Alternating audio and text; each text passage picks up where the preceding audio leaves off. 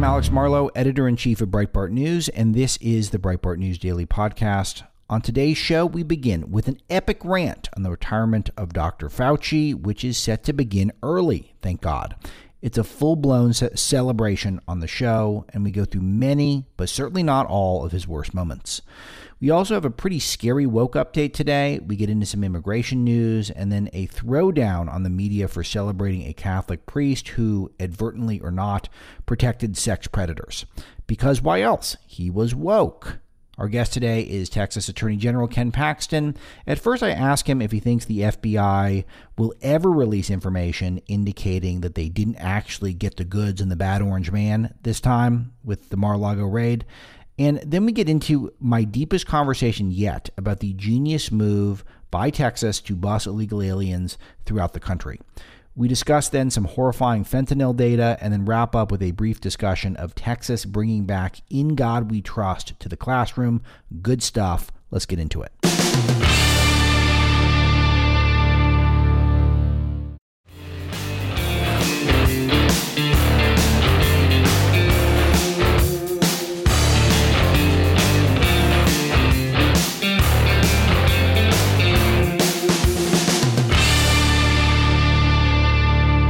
We got some big stuff to start off, which is Dr. Doom himself. Dr. Fauci is gone. He's going to leave his post as the most well-paid. I think he's the highest paid of all of the public health officials.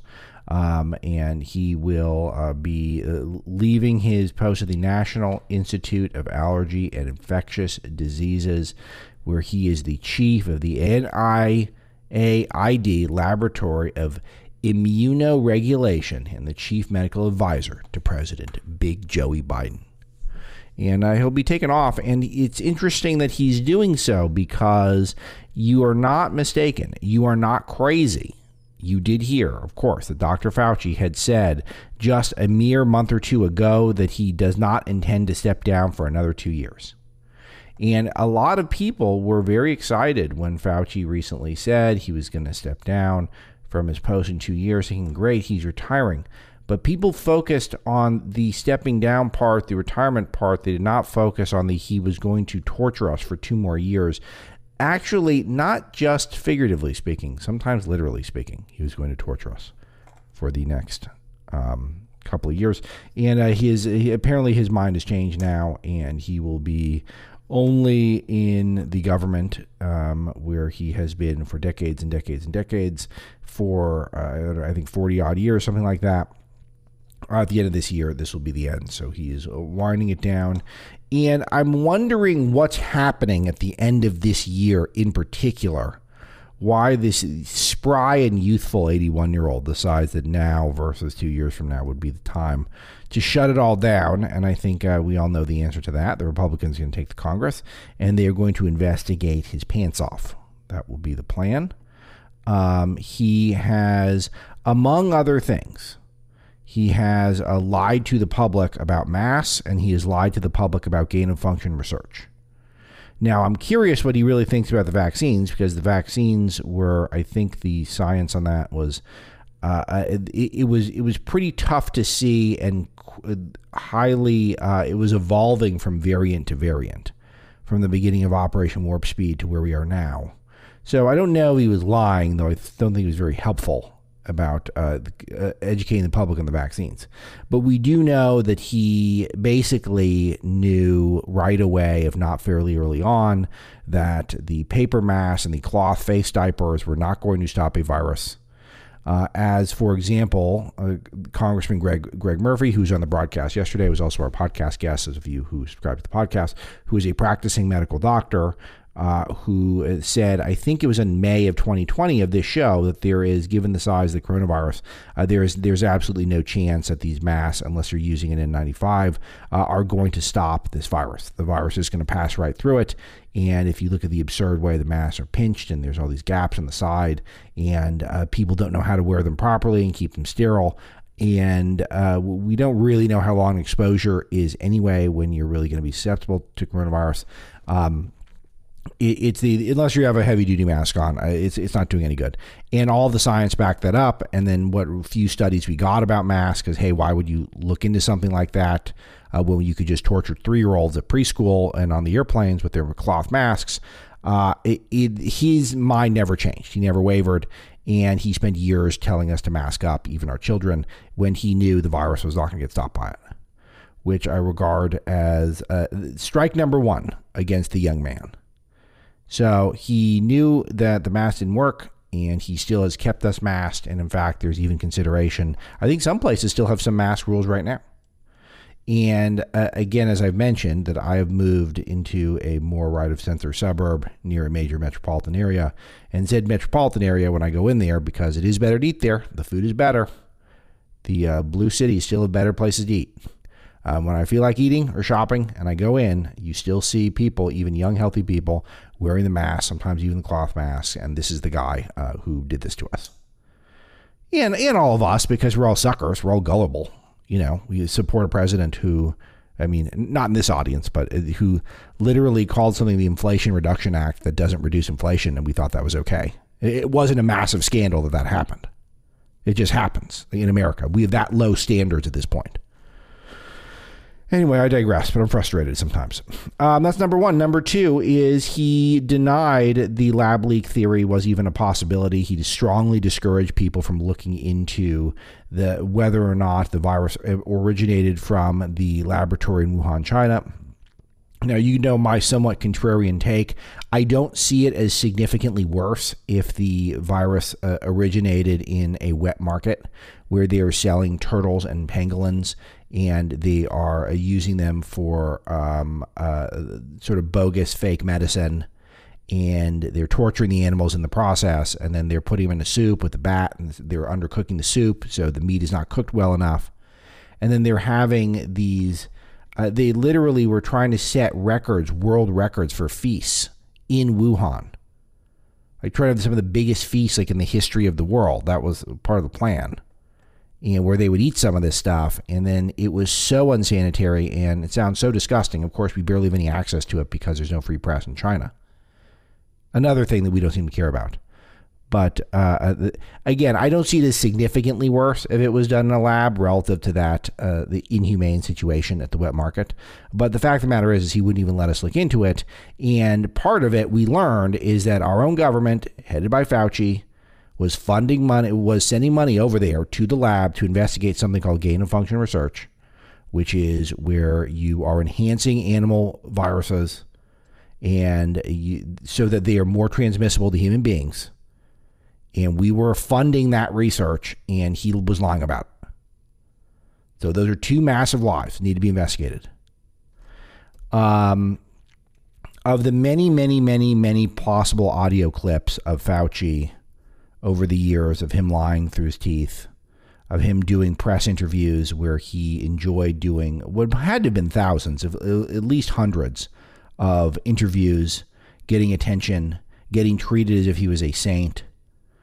I did request that we play one because I feel like this might be the most important, and it's a little long, so I don't know if I'm interrupted. But this is Rand Paul grilling Dr. Fauci in July of 2021 about the gain-of-function research. This is a classic. Cut 9, please, Zach, go. Dr. Fauci, knowing that it is a crime to lie to Congress, do you wish to retract your statement of May 11th where you claimed that the NIH never funded gain-of-function research in Wuhan? Senator Paul, I have never lied before the Congress, and I do not retract that statement.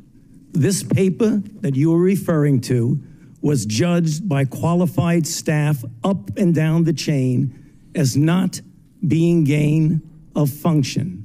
So let me finish. You take an animal virus and you increase its transmissibility to humans. Right. You're saying that's not gain of function? Yeah, that is correct. And Senator Paul, you do not know what you are talking about, quite frankly. And I want to say that officially. You do not know what you are talking about. You get NIH, one person. Let's read from the NIH definition of gain of function. This is your definition that you guys wrote. It says that scientific research that increases the transmissibility among mammals is gain of function.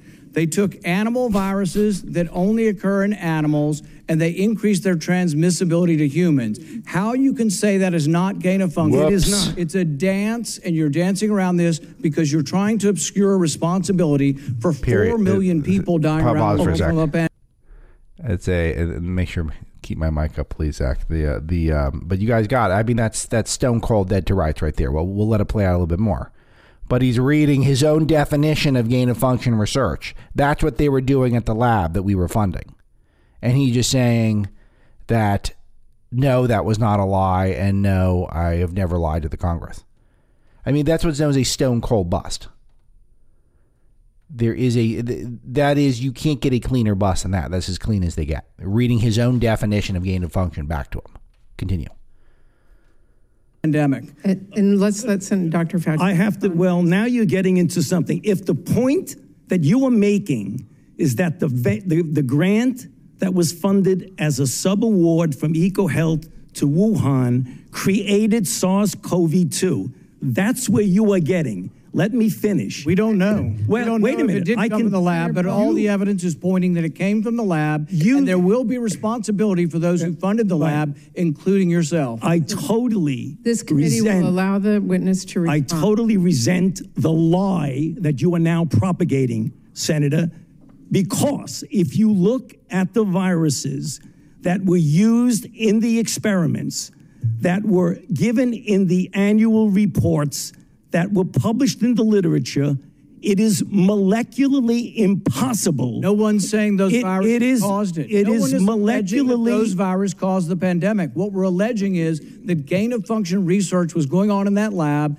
and NIH funded it. That is you can't not. Get away from it. It meets your definition, and you are obfuscating the pause. truth. That's it. He got him. He got him so bad. And Fauci, because he doesn't pay attention to conservative media, he doesn't pay attention to people like Rand Paul. And if you listen to shows like this, where Dr. Paul's on a few times a year, and you know he does not speak hyperbolically, he does not exaggerate. He's telling exactly like it is. Dr. Paul is not saying that we created this specific pandemic virus. He is also not stating even that China is using our money to create some sort of a super virus or a bioweapon. Though he's not taking those options off the table. He's certainly not saying we know, but he is saying that there is an extreme lack of curiosity from a guy who was responsible for funneling money to a lab that was doing this research that they weren't supposed to be doing. And then lo and behold, we get the pandemic from either that lab or from down the block at a crazy wet market, which shouldn't have been happening anyway. It is, and Fauci's trying to act like Paul's making a political point. Paul's making a scientific point, purely scientific. And the same way Congressman Murphy was making a scientific point on the show in May of 2020 when he said there's no way this mask is going to stop these viruses. And 2 years later, you still see people wearing them. And what did Fauci do? Showed up at the baseball game, sitting there at the Nationals game. If you guys recall this, one of the most iconic photos in American history. The entire country was shut down, completely empty ballpark, 3 people in the stadium. 3 of them, all of them have masks. Of the 3, Dr. Fauci's is under his chin. He's got a cloth mask under his chin. He gets a whole baseball stadium to himself. The narcissism is beyond belief.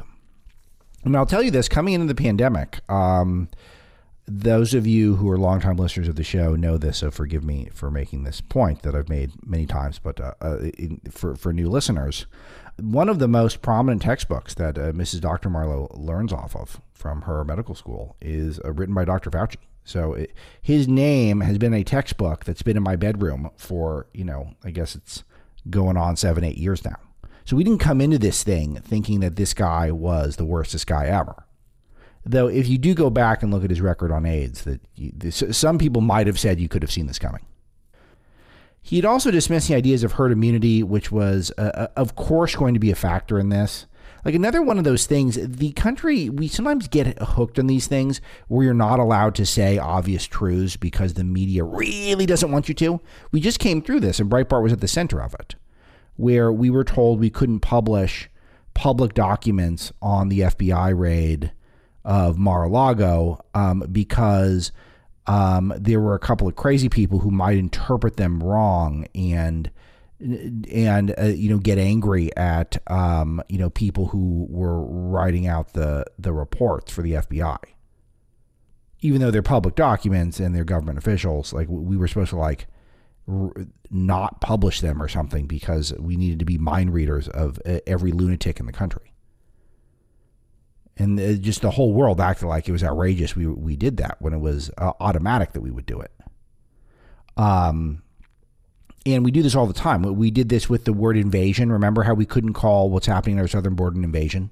And we had years of this. News cycles, oh man, Breitbart said it was an invasion. And then now all of a sudden everyone's calling it an invasion now and it's fine. I mean, it's always been an invasion. We just decided 2 weeks ago or whatever, we're allowed to say invasion now. So this was the same thing with herd immunity. We weren't allowed to talk about it. We weren't allowed to talk about that maybe there was a pretty good chance everyone was going to get this virus at some point or another. And we were going to eventually have to get to the phase where it's endemic, not a pandemic. And then we'll need to adjust accordingly. That we could never really trace it back to patient zero. Our containment methods were not great. Fauci, by the way, also, I think, lied about saying that lockdowns, about his lockdown stance. I think his lockdown stance vacillated as well. Where, of course, he pushed lockdowns, and then he later on said that, lockdowns were never going to be the answer. There was barely a major issue he didn't flip-flop on, which would have been fine if he had worded things in different ways than he did. He would always take these approaches where he would try to, where he would condescend to the public and he would tell us something was factual when he knew it wasn't true, because he thought that would persuade us. But what he didn't realize is Americans have this little thing called freedom, free will. We're into that stuff. That matters to us. That counts. Free will does. So when you're a public bureaucrat who's the highest paid person in our government and might not have a sterling record, then maybe the best move is just to come clean with us and tell us, here's what we think is happening. Here are our best recommendations, and we think you should act accordingly. Instead, he says flat out, this is what you do. This is how you do it. And if you go against us, then you're actually a bad person, which was the implication for the last couple of years. So I would say sayonara, but I've got a feeling we're going to be seeing a lot more Dr. Fauci. We put up a lot of highlights, again, all lowlights of Fauci's career on the front page of Breitbart. I won't go through all of them, but, I was reminded by PETA, who sends Breitbart a lot of stuff exclusive. It's I guess they like the attention, but PETA's always been very good about working with us, People for the Ethical Treatment of Animals. But they had put out a mosaic of tiny photographs of monkeys and beagles that the NIAID had tortured and killed in cruel experiments. Their words. Remember those brutal beagle experiments that we learned about? And it wasn't just it wasn't beagles only. He is at $10 million at least in a financial portfolio. Longtime government official. Hey, been making all that textbook money, which of course a lot of these schools buy, which are subsidized by the government. Isn't that tricky? So you get the highest paid government official, write some textbooks in his free time. The government gives tons of grants to universities, federal loans so you could attend medical school. And then the schools all buy his textbook for $70 a piece. Maybe it's $100 now. So, of course, he has a 8-figure net worth, which he'd not come clean about. We could do this all day. We could do it all day, all the greatest hits. One of the true villains in my lifetime in public life. Easily on one hand, one of the villains of our time. And to think of how much investigation goes into Donald Trump, a guy who's been a representative of the people. Like him or lump him. And a lot of you these days are more in the lump him camp. I get it. A lot of you are more in the like him camp. But a guy who's represented the people and the citizenry versus this guy who represents the worst of the bureaucratic class, the worst of the Washington establishment, and has yet to face any meaningful investigations. That will change. Rand Paul's promised it. Kevin McCarthy's promised it. So I'm looking forward to it. Should not be a pleasant retirement for this guy. Should be investigated for years on end.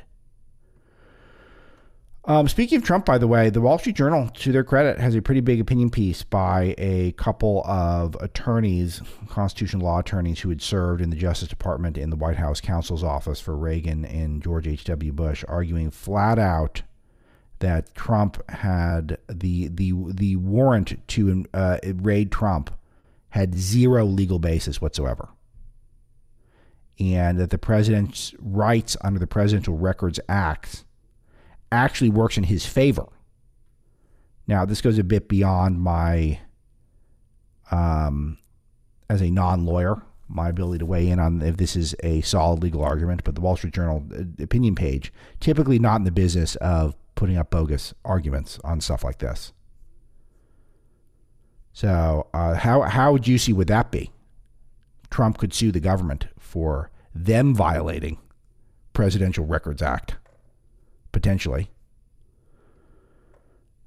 Very curious to see how that plays out. And again, they've got to deliver the goods, and they have not done that. They're not even close. All right.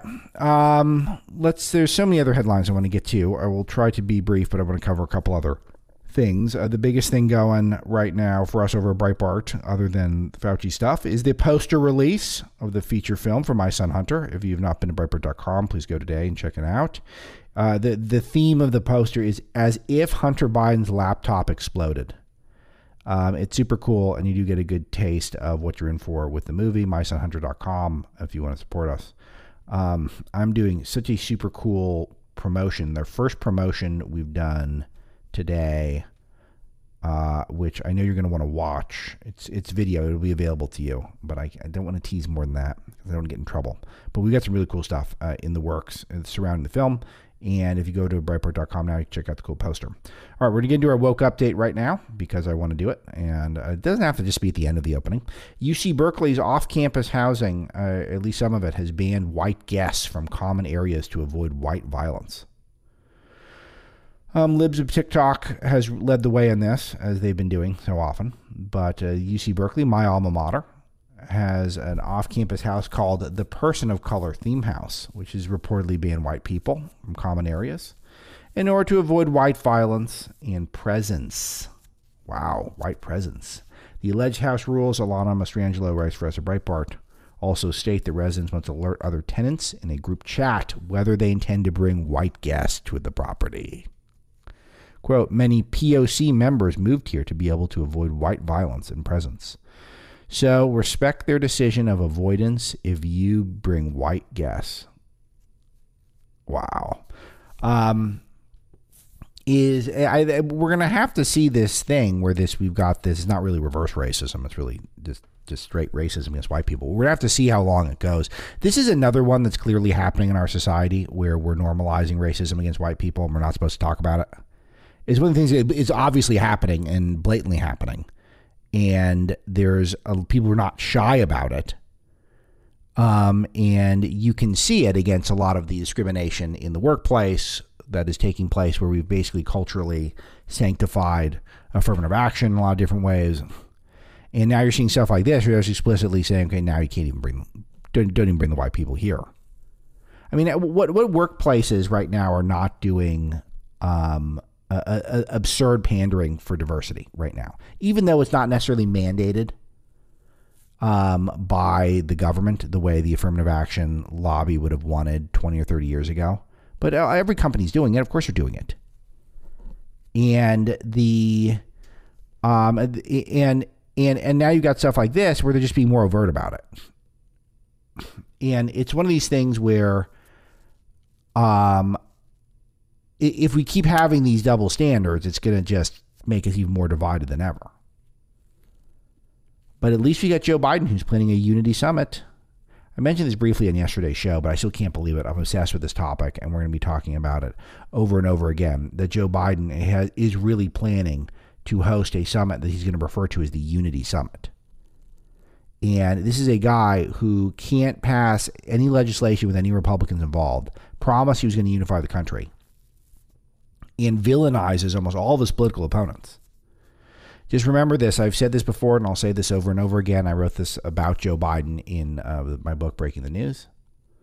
That people who want unity they generally want unity so long as you agree with them on 100% of the issues. 100% of the time, you agree, and then you can have unity. That typically is the rule. All right, so a famed University of Maryland professor created a surveillance machine for communist China. University of Maryland professor Dinesh Manocha, a decorated scholar in AI and robotics. Again, Alana Mastrangelo, writing for us at Breitbart, created machine learning software that's useful for surveillance that can read people's personalities and predict their behavior for a Chinese tech giant, Alibaba, which is one of their biggest companies. Manocha built the software as part of a 6-figure research grant from Alibaba, which only exists thanks to the Chinese Communist Party, and which wants to classify the personality of each pedestrian and identify other biometric features, according to documents obtained by the Daily Beast. So he got a University of Maryland professor, state school, getting American funds, also getting Chinese funds via Alibaba to create surveillance tech so that they can do things like create social credit scores, bigger surveillance state, bigger police state, and no doubt enslave and torture people and jail people for not living up to their social credit score. And I'm sure he was a beloved University of Maryland. Dinesh Manocha seemed like a good guy. Must be a great guy. Democrat-run Seattle has had 40 attacks on firefighters. Seattle is one to watch. They are very much in the spirit of those California cities that we talk about so much, with people fleeing, violence spiking out of control. And again, are there any places in the country that are run by Republicans where you would see this sort of thing? There's most of these attacks are by dangerous homeless lunatics. Of course, one of the bluest cities in the country. And apparently one of the problems here is putting out fires. That's you should be attacked by the citizens for doing that. Daily Mail writes the firefighters in Seattle have demanded the city take action as they are subjected to more than 40 violent attacks in the past 4 months, a string of assaults that have been largely carried out by the city's homeless. One such incident, which transpired last month, saw one fire official pelted with a rock while attempting to put out a blaze that originated from an encampment fire. I'm guessing the encampment is the homeless encampment. Nice. Jersey Shore Christians accused of bullying LGBTQ+ for, and this is not a joke. Is this a joke? Is this really not a joke? I mean, this is from NJ.com. That's reputable. I can't believe what I'm about to read. The Jersey Shore Christians accused of bullying LGBTQ+ for building a cross-shaped ocean pier. They have a pier, like a boardwalk, where you can go down and cast fishing line off of it or take a nice selfie. Maybe a bench down there where you can eat a pastrami sandwich if you feel like it. And I say pastrami specifically because it's kind of what I'm in the mood for if I was going for a sandwich right now. People read into that stuff now. But it's in the shape of a cross. It looks entirely practical. The cross shape makes perfect sense.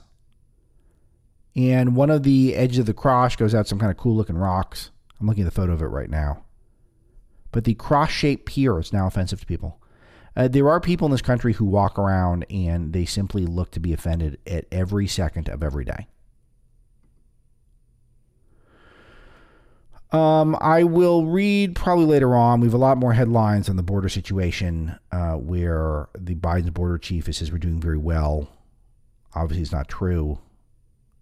And even though the former ICE chief is saying that the facilities are overwhelmed, social services for Americans are getting overwhelmed because there's so many illegal aliens to deal with. And what happens now, we're seeing this pattern that the trick is when you get to capacity at some of the facilities they just empty them out. And then all of a sudden there's capacity again. So you release people into the country and say you're on your own, come back for your court hearing, which they never come back for. I hope this comes up during the Unity Summit. How do we unify on this one? Especially when you get some people who get their news from places like MSNBC and PBS and the Washington Post, and where you might see the musings of Yamiche Alcindor, who's theoretically a reporter who does show up on MSNBC to give hot takes. Here is one such hot take. Cut 8, please. Yeah, and interestingly, that goes hand in hand maybe with 74% of Americans say the country is going in the wrong direction. Nearly 60% of voters say America's best years are behind it. Nearly 60%. Yamiche, why are people so unhappy these days? Jose, it's a great question. And I've been out on the campaign trail. I'm in Alabama just today doing some stories about sort of redistricting and the political atmosphere in this state. But what you see really is on the Democratic side, people that are very, very worried about the direction of this country. They're very worried, especially about former President Trump possibly coming back into power, or former President Trump or another Republican stealing the election in 2022 or 2024, because we've seen so many election deniers be elected. So a lot of Democrats on the Democratic side, they're very worried about abortion also and abortion rights. And then on the Republican side, I can tell you that I'm also hearing from people that, especially some that are unfortunately believing conspiracy theories and lies about the election of 2020, they're worried that the country is going in the wrong direction because they're seeing too many people say that the election was free and fair, which of course it was. You're also hearing a lot of anxiety based on my reporting about inflation and about gas prices, because you have a lot of Republicans running around the state, who are around the country also, that are really saying this is going to be an economic situation that we're not going to recover from, and that President Biden is leading the country off of a cliff here. So on both sides, in both political parties, you're seeing a lot of anxiety. Add to that, Jose, that we're still living in the middle of a pandemic. More than 1 million Americans have died. And I think while we are always doing stories about all of the different political implications and political developments, I think a lot of people simply are feeling very scared about their personal lives and scared about the future and sort of their ability to survive and thrive in this country. Yeah, well, that's how could that be the case? I mean, we saw gas prices are going down. Sure, they're still up 75% from when Biden got in there, but I mean, they're heading down. So why shouldn't we all be very happy? I mean, that's what I learned on MSNBC. I let that run because it's important to get a sense of what the left is thinking about and what they're talking about. And the same people who told us the 2016 election was literally stolen by Putin. Vladimir Putin stole the 2016 election, depriving Hillary Clinton from her rightful throne in 1600 Pennsylvania Avenue, where she would lead the America into a new golden age.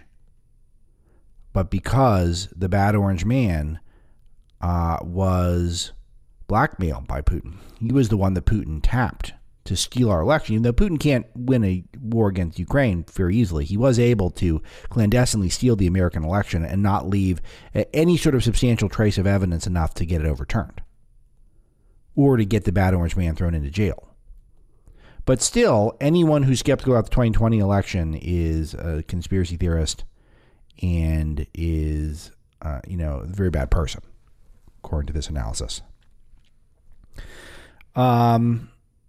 This is, I think, very crucial to see that this is how the left thinks of you guys. I think you're all conspiracy theorists, and they think that anyone who blames Biden for the bad economy is mistaken. Blames Biden for problems in their personal lives, division in your personal lives.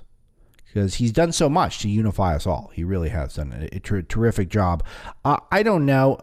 Maybe Yamiche Alcindor should be aware that a lot of the country right now is concerned that our federal government was invading the president's home to steal documents and boxes back from him that they perhaps had no right to get. Perhaps that's how it played out. Maybe not. Maybe there's stuff in those boxes Trump shouldn't have had. Maybe we'll learn that. But there's also a possibility that those were his boxes and they were legit, and the federal government has no right to come in, just go in and take them. And how will that play out if that's what is decided over time? Man, what'll it be like if we learn that those boxes were legit and that Trump had every right to have them? It might cause some more division in the country right now.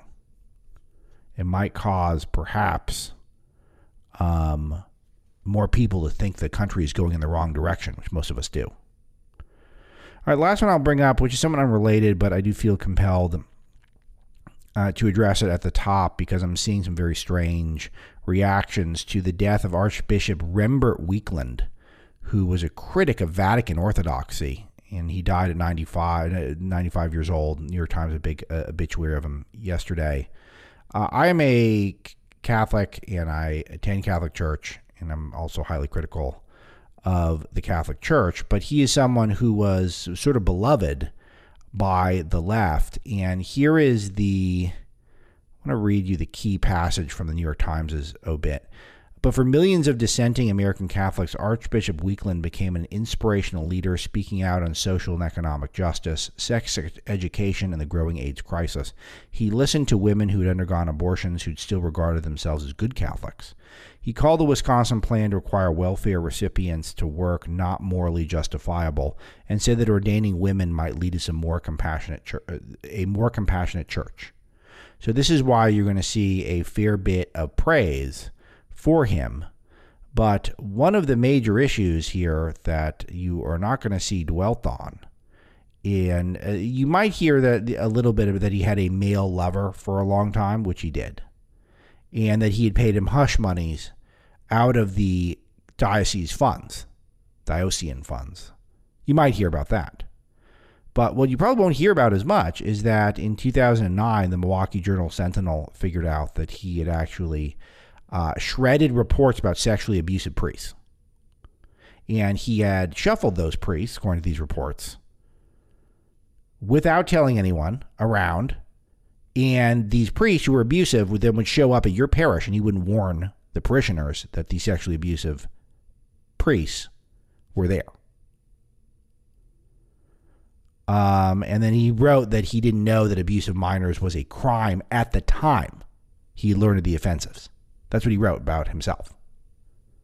So just know that when you see this person getting praised today, that this is yet another example of the left trying to anoint a hero out of someone who is not heroic and who aided a culture which I think is eroding the Catholic Church in a major way, that about the abuse of children, normalizing it, excusing it, treating it lightly, which is very bad for the church, bad for the culture, it's bad for everyone.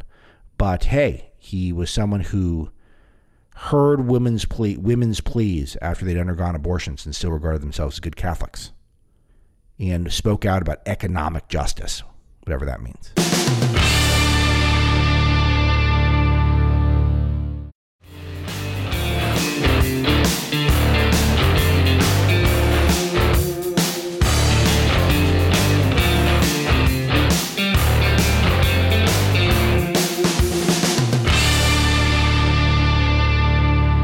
Right, Ken Paxton is the most powerful Republican attorney general in the country, and he certainly makes the most of his time in power.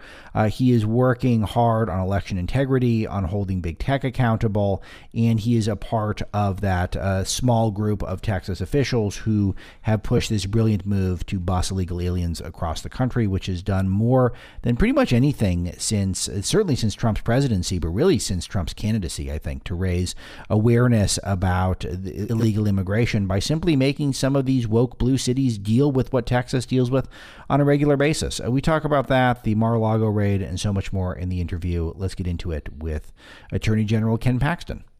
I got to get your take if you have any thoughts on the FBI raid and what little we know about it. First of all, do you think Joe Biden knew about it? If not, I mean, what is worse, if he knew about it and blessed a raid of his likely political opponent who was a former president, or he didn't know about it and just this sort of seems like lawless behavior from our government is taking place without the president's knowledge? It seems like two really bad scenarios. I want your thought on that. And I also want your thought on if you feel like we have adequate information about the origins and the motivations for the raid at this point, or did you think we'd have more information by now? Yeah, I think no matter how you look at it, we've crossed the line we've never crossed in this country. When the FBI and the Department of Justice are not afraid to go after the president of the United States, we're in new territory. And so it was shocking to me. It seems like the FBI has become, and the Department of Justice have become political, almost organized crime, and they are targeting conservatives. And if they go after President Trump, there's no one they won't go after. So it's very, I think, think we're in a time in U.S. history that maybe we've never seen before, much more like countries that we read about, China or Russia, than we are what we would expect in the United States. I think we're certainly getting to that point, but if you say that stuff again, then you get in trouble for saying that stuff. Like, this is the whole distraction. They want us to they want us to talk about this for too long, and I do want to get your quick thought though on if you were surprised that we haven't heard more. It feels like we would have learned more at this point about the nature of the raid and what they were going for. And instead, they're just, what's dribbling out is there were 300 classified documents. I don't even know what that means. And the Wall Street Journal postulated this morning, at least a couple of professors or attorneys who had previously worked in the Justice Department, that the documents they probably Trump had every right to have. Do you think that's a possibility? It turns out that way, that Trump had every right to have those documents and that he didn't have documents illegally. Yes, I think that's exactly what's going on. If there had been something untoward or something that he did inappropriate, we already know about it. They would have already leaked it out. Investigations like this are supposed to be kept confidential until they're completed and some action or no action is taken. In this case, I guarantee if they had something that they would have found, we would already know about it. They would have leaked it to help cover themselves in the media and start tainting President Trump. Yeah, that's what it seems like is going on. And would you have any sense of when you think we're going to get the rest of the information, or is it just one where they're going to string this out as long as humanly possible? They're going to keep looking. They're going to string it out. They'll never tell us that they didn't find anything. They'll keep looking. They'll keep investigating. They'll keep looking for some way to get him. That's the way it works now. It's not. It's more like what happened back in the day when Stalin's Secret Service used to tell him, "Show me the man, I'll show you the crime." They're looking for a crime. They're not. They don't know about a crime. They're looking for a crime, and unfortunately, that's the way it works now. Do you think that Americans are going to run out of patience with this, or do you think that the opposite will happen, that they could potentially run out of patience with President Trump and they'll want to get over the drama?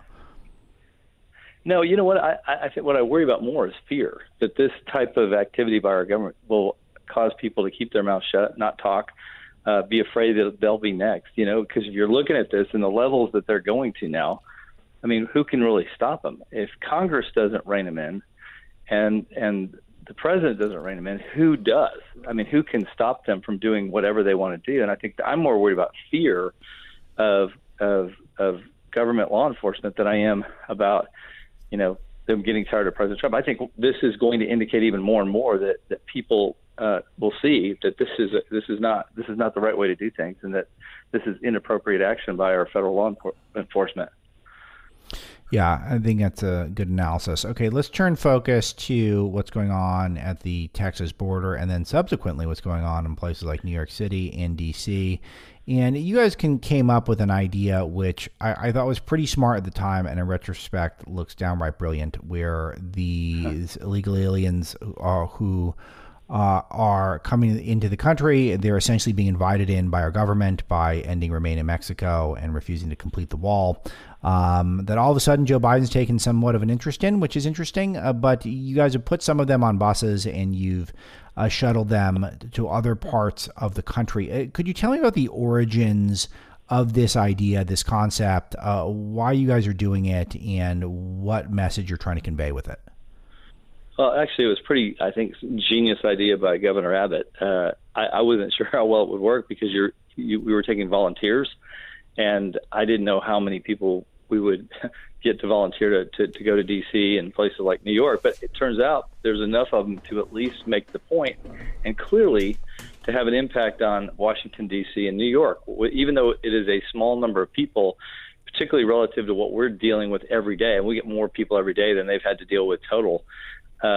It points out how difficult this situation is, because obviously you've heard complaints from both mayors at how much it's costing them and how they're being overrun with issues like crime, and it just highlights how bad this situation is when you have a couple of Democratic mayors complaining about a drop in the bucket compared to what we're dealing with.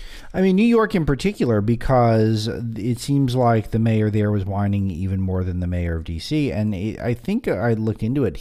was really complaining about, I think it was just a few hundred people. And you would think if the expectation is, from our reporting at Breitbart, there's been 5 million illegal aliens who've crossed our southern border since Joe Biden became president.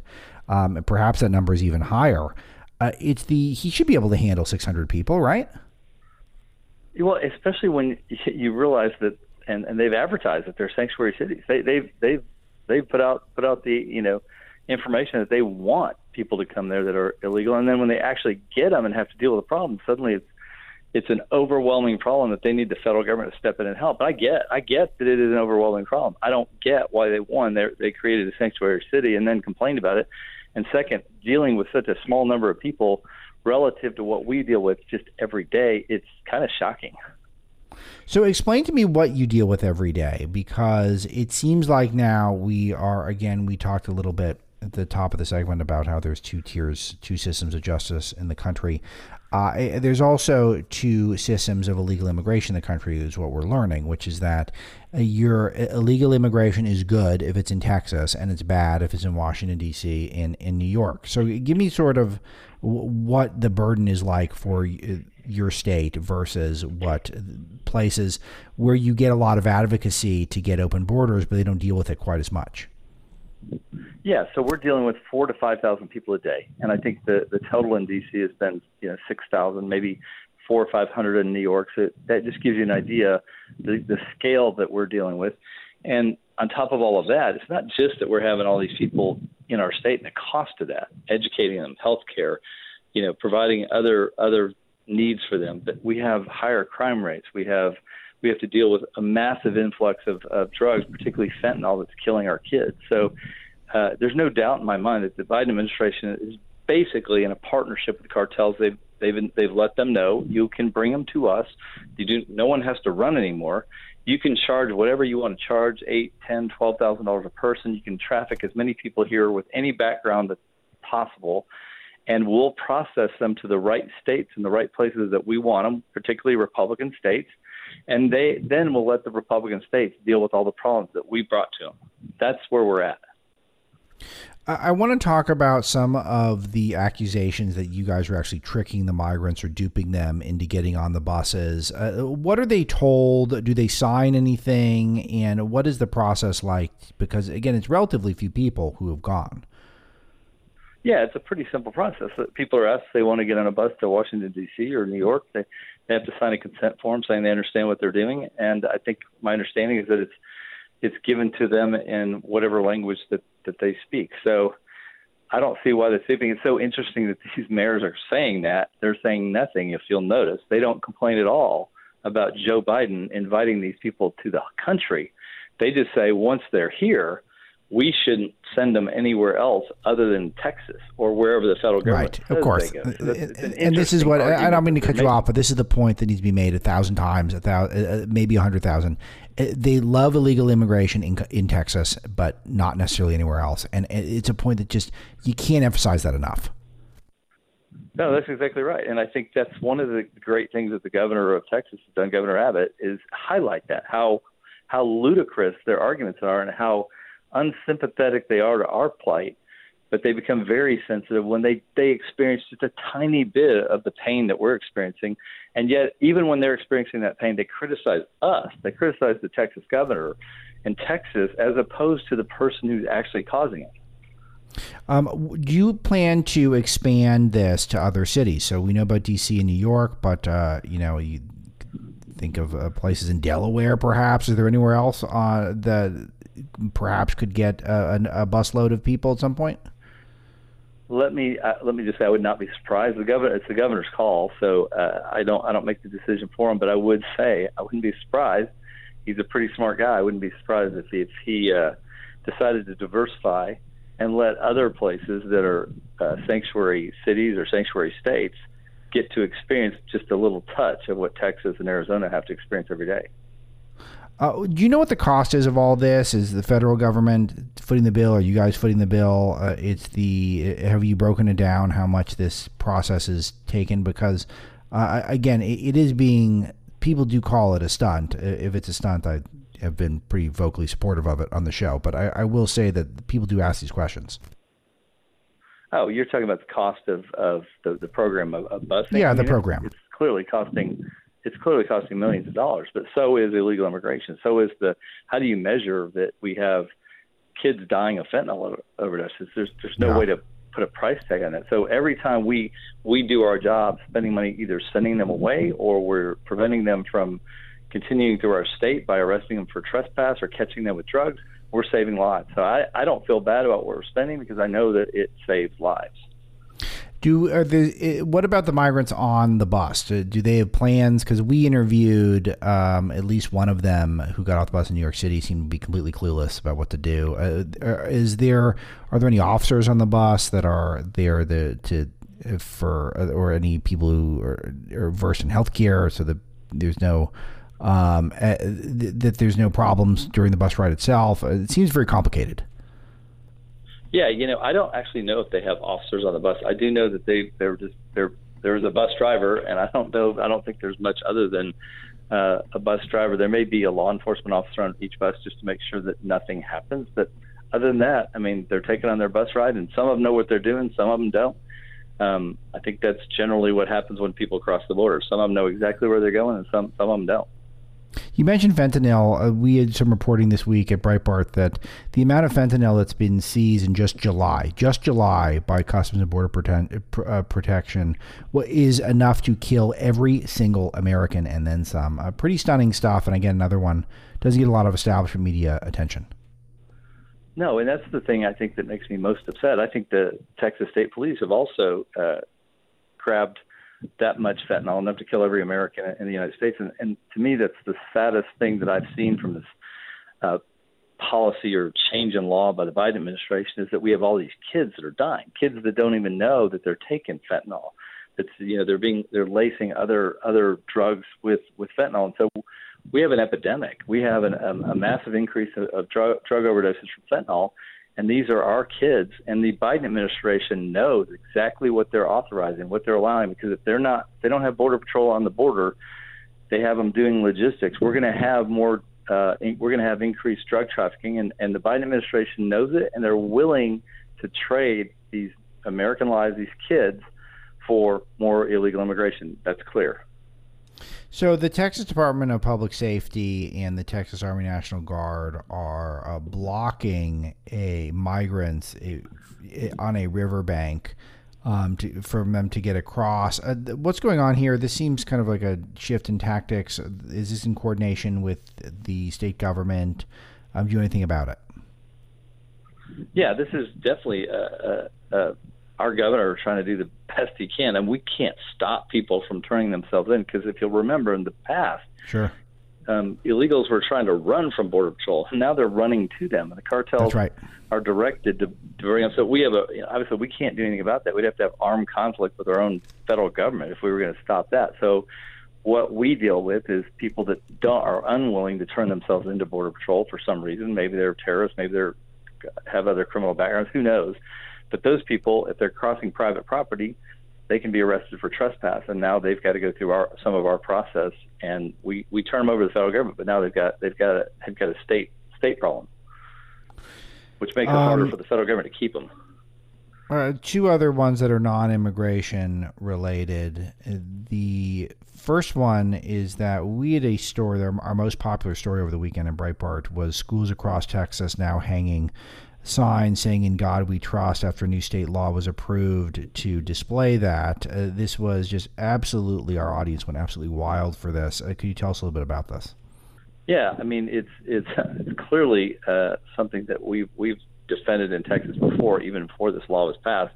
I know that there are sheriff's departments that had put it on their vehicles, and they had been threatened. This was years ago when I first became AG, threatened to be sued by these liberal organizations, non-religious organizations outside of our state, and we offer to defend them. And the reality is, we have a First Amendment right to exercise whatever religious views we believe in, and putting "In God We Trust," clearly it's on our coins. It's in all kinds of places in our public life, and there's nothing wrong with doing it. And if we have the ability in Texas to defend it, we will. Last one is you put out a opinion to promote election integrity and transparency. What's the gist of it? So the gist of it is that individuals or elected officials have the ability to look at the ballot process. Now, we still have to, the Secretary of State still has to keep secret who voted for whom.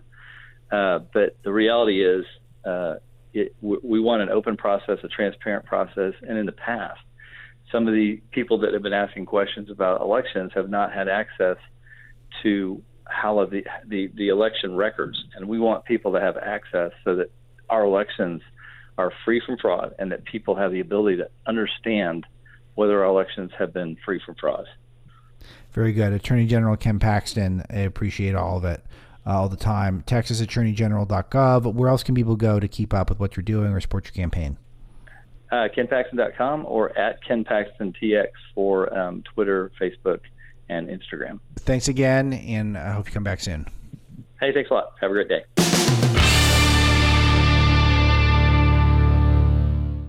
I got American parts. That's today's broadcast. Thanks a lot to producers Zach and Greg Eben. Robert Marlowe helps me pick topics. And, of course, all of you telling 10,000 friends and family members about the show, leaving a 5-star review, sharing your favorite episodes, all support us quite a bit.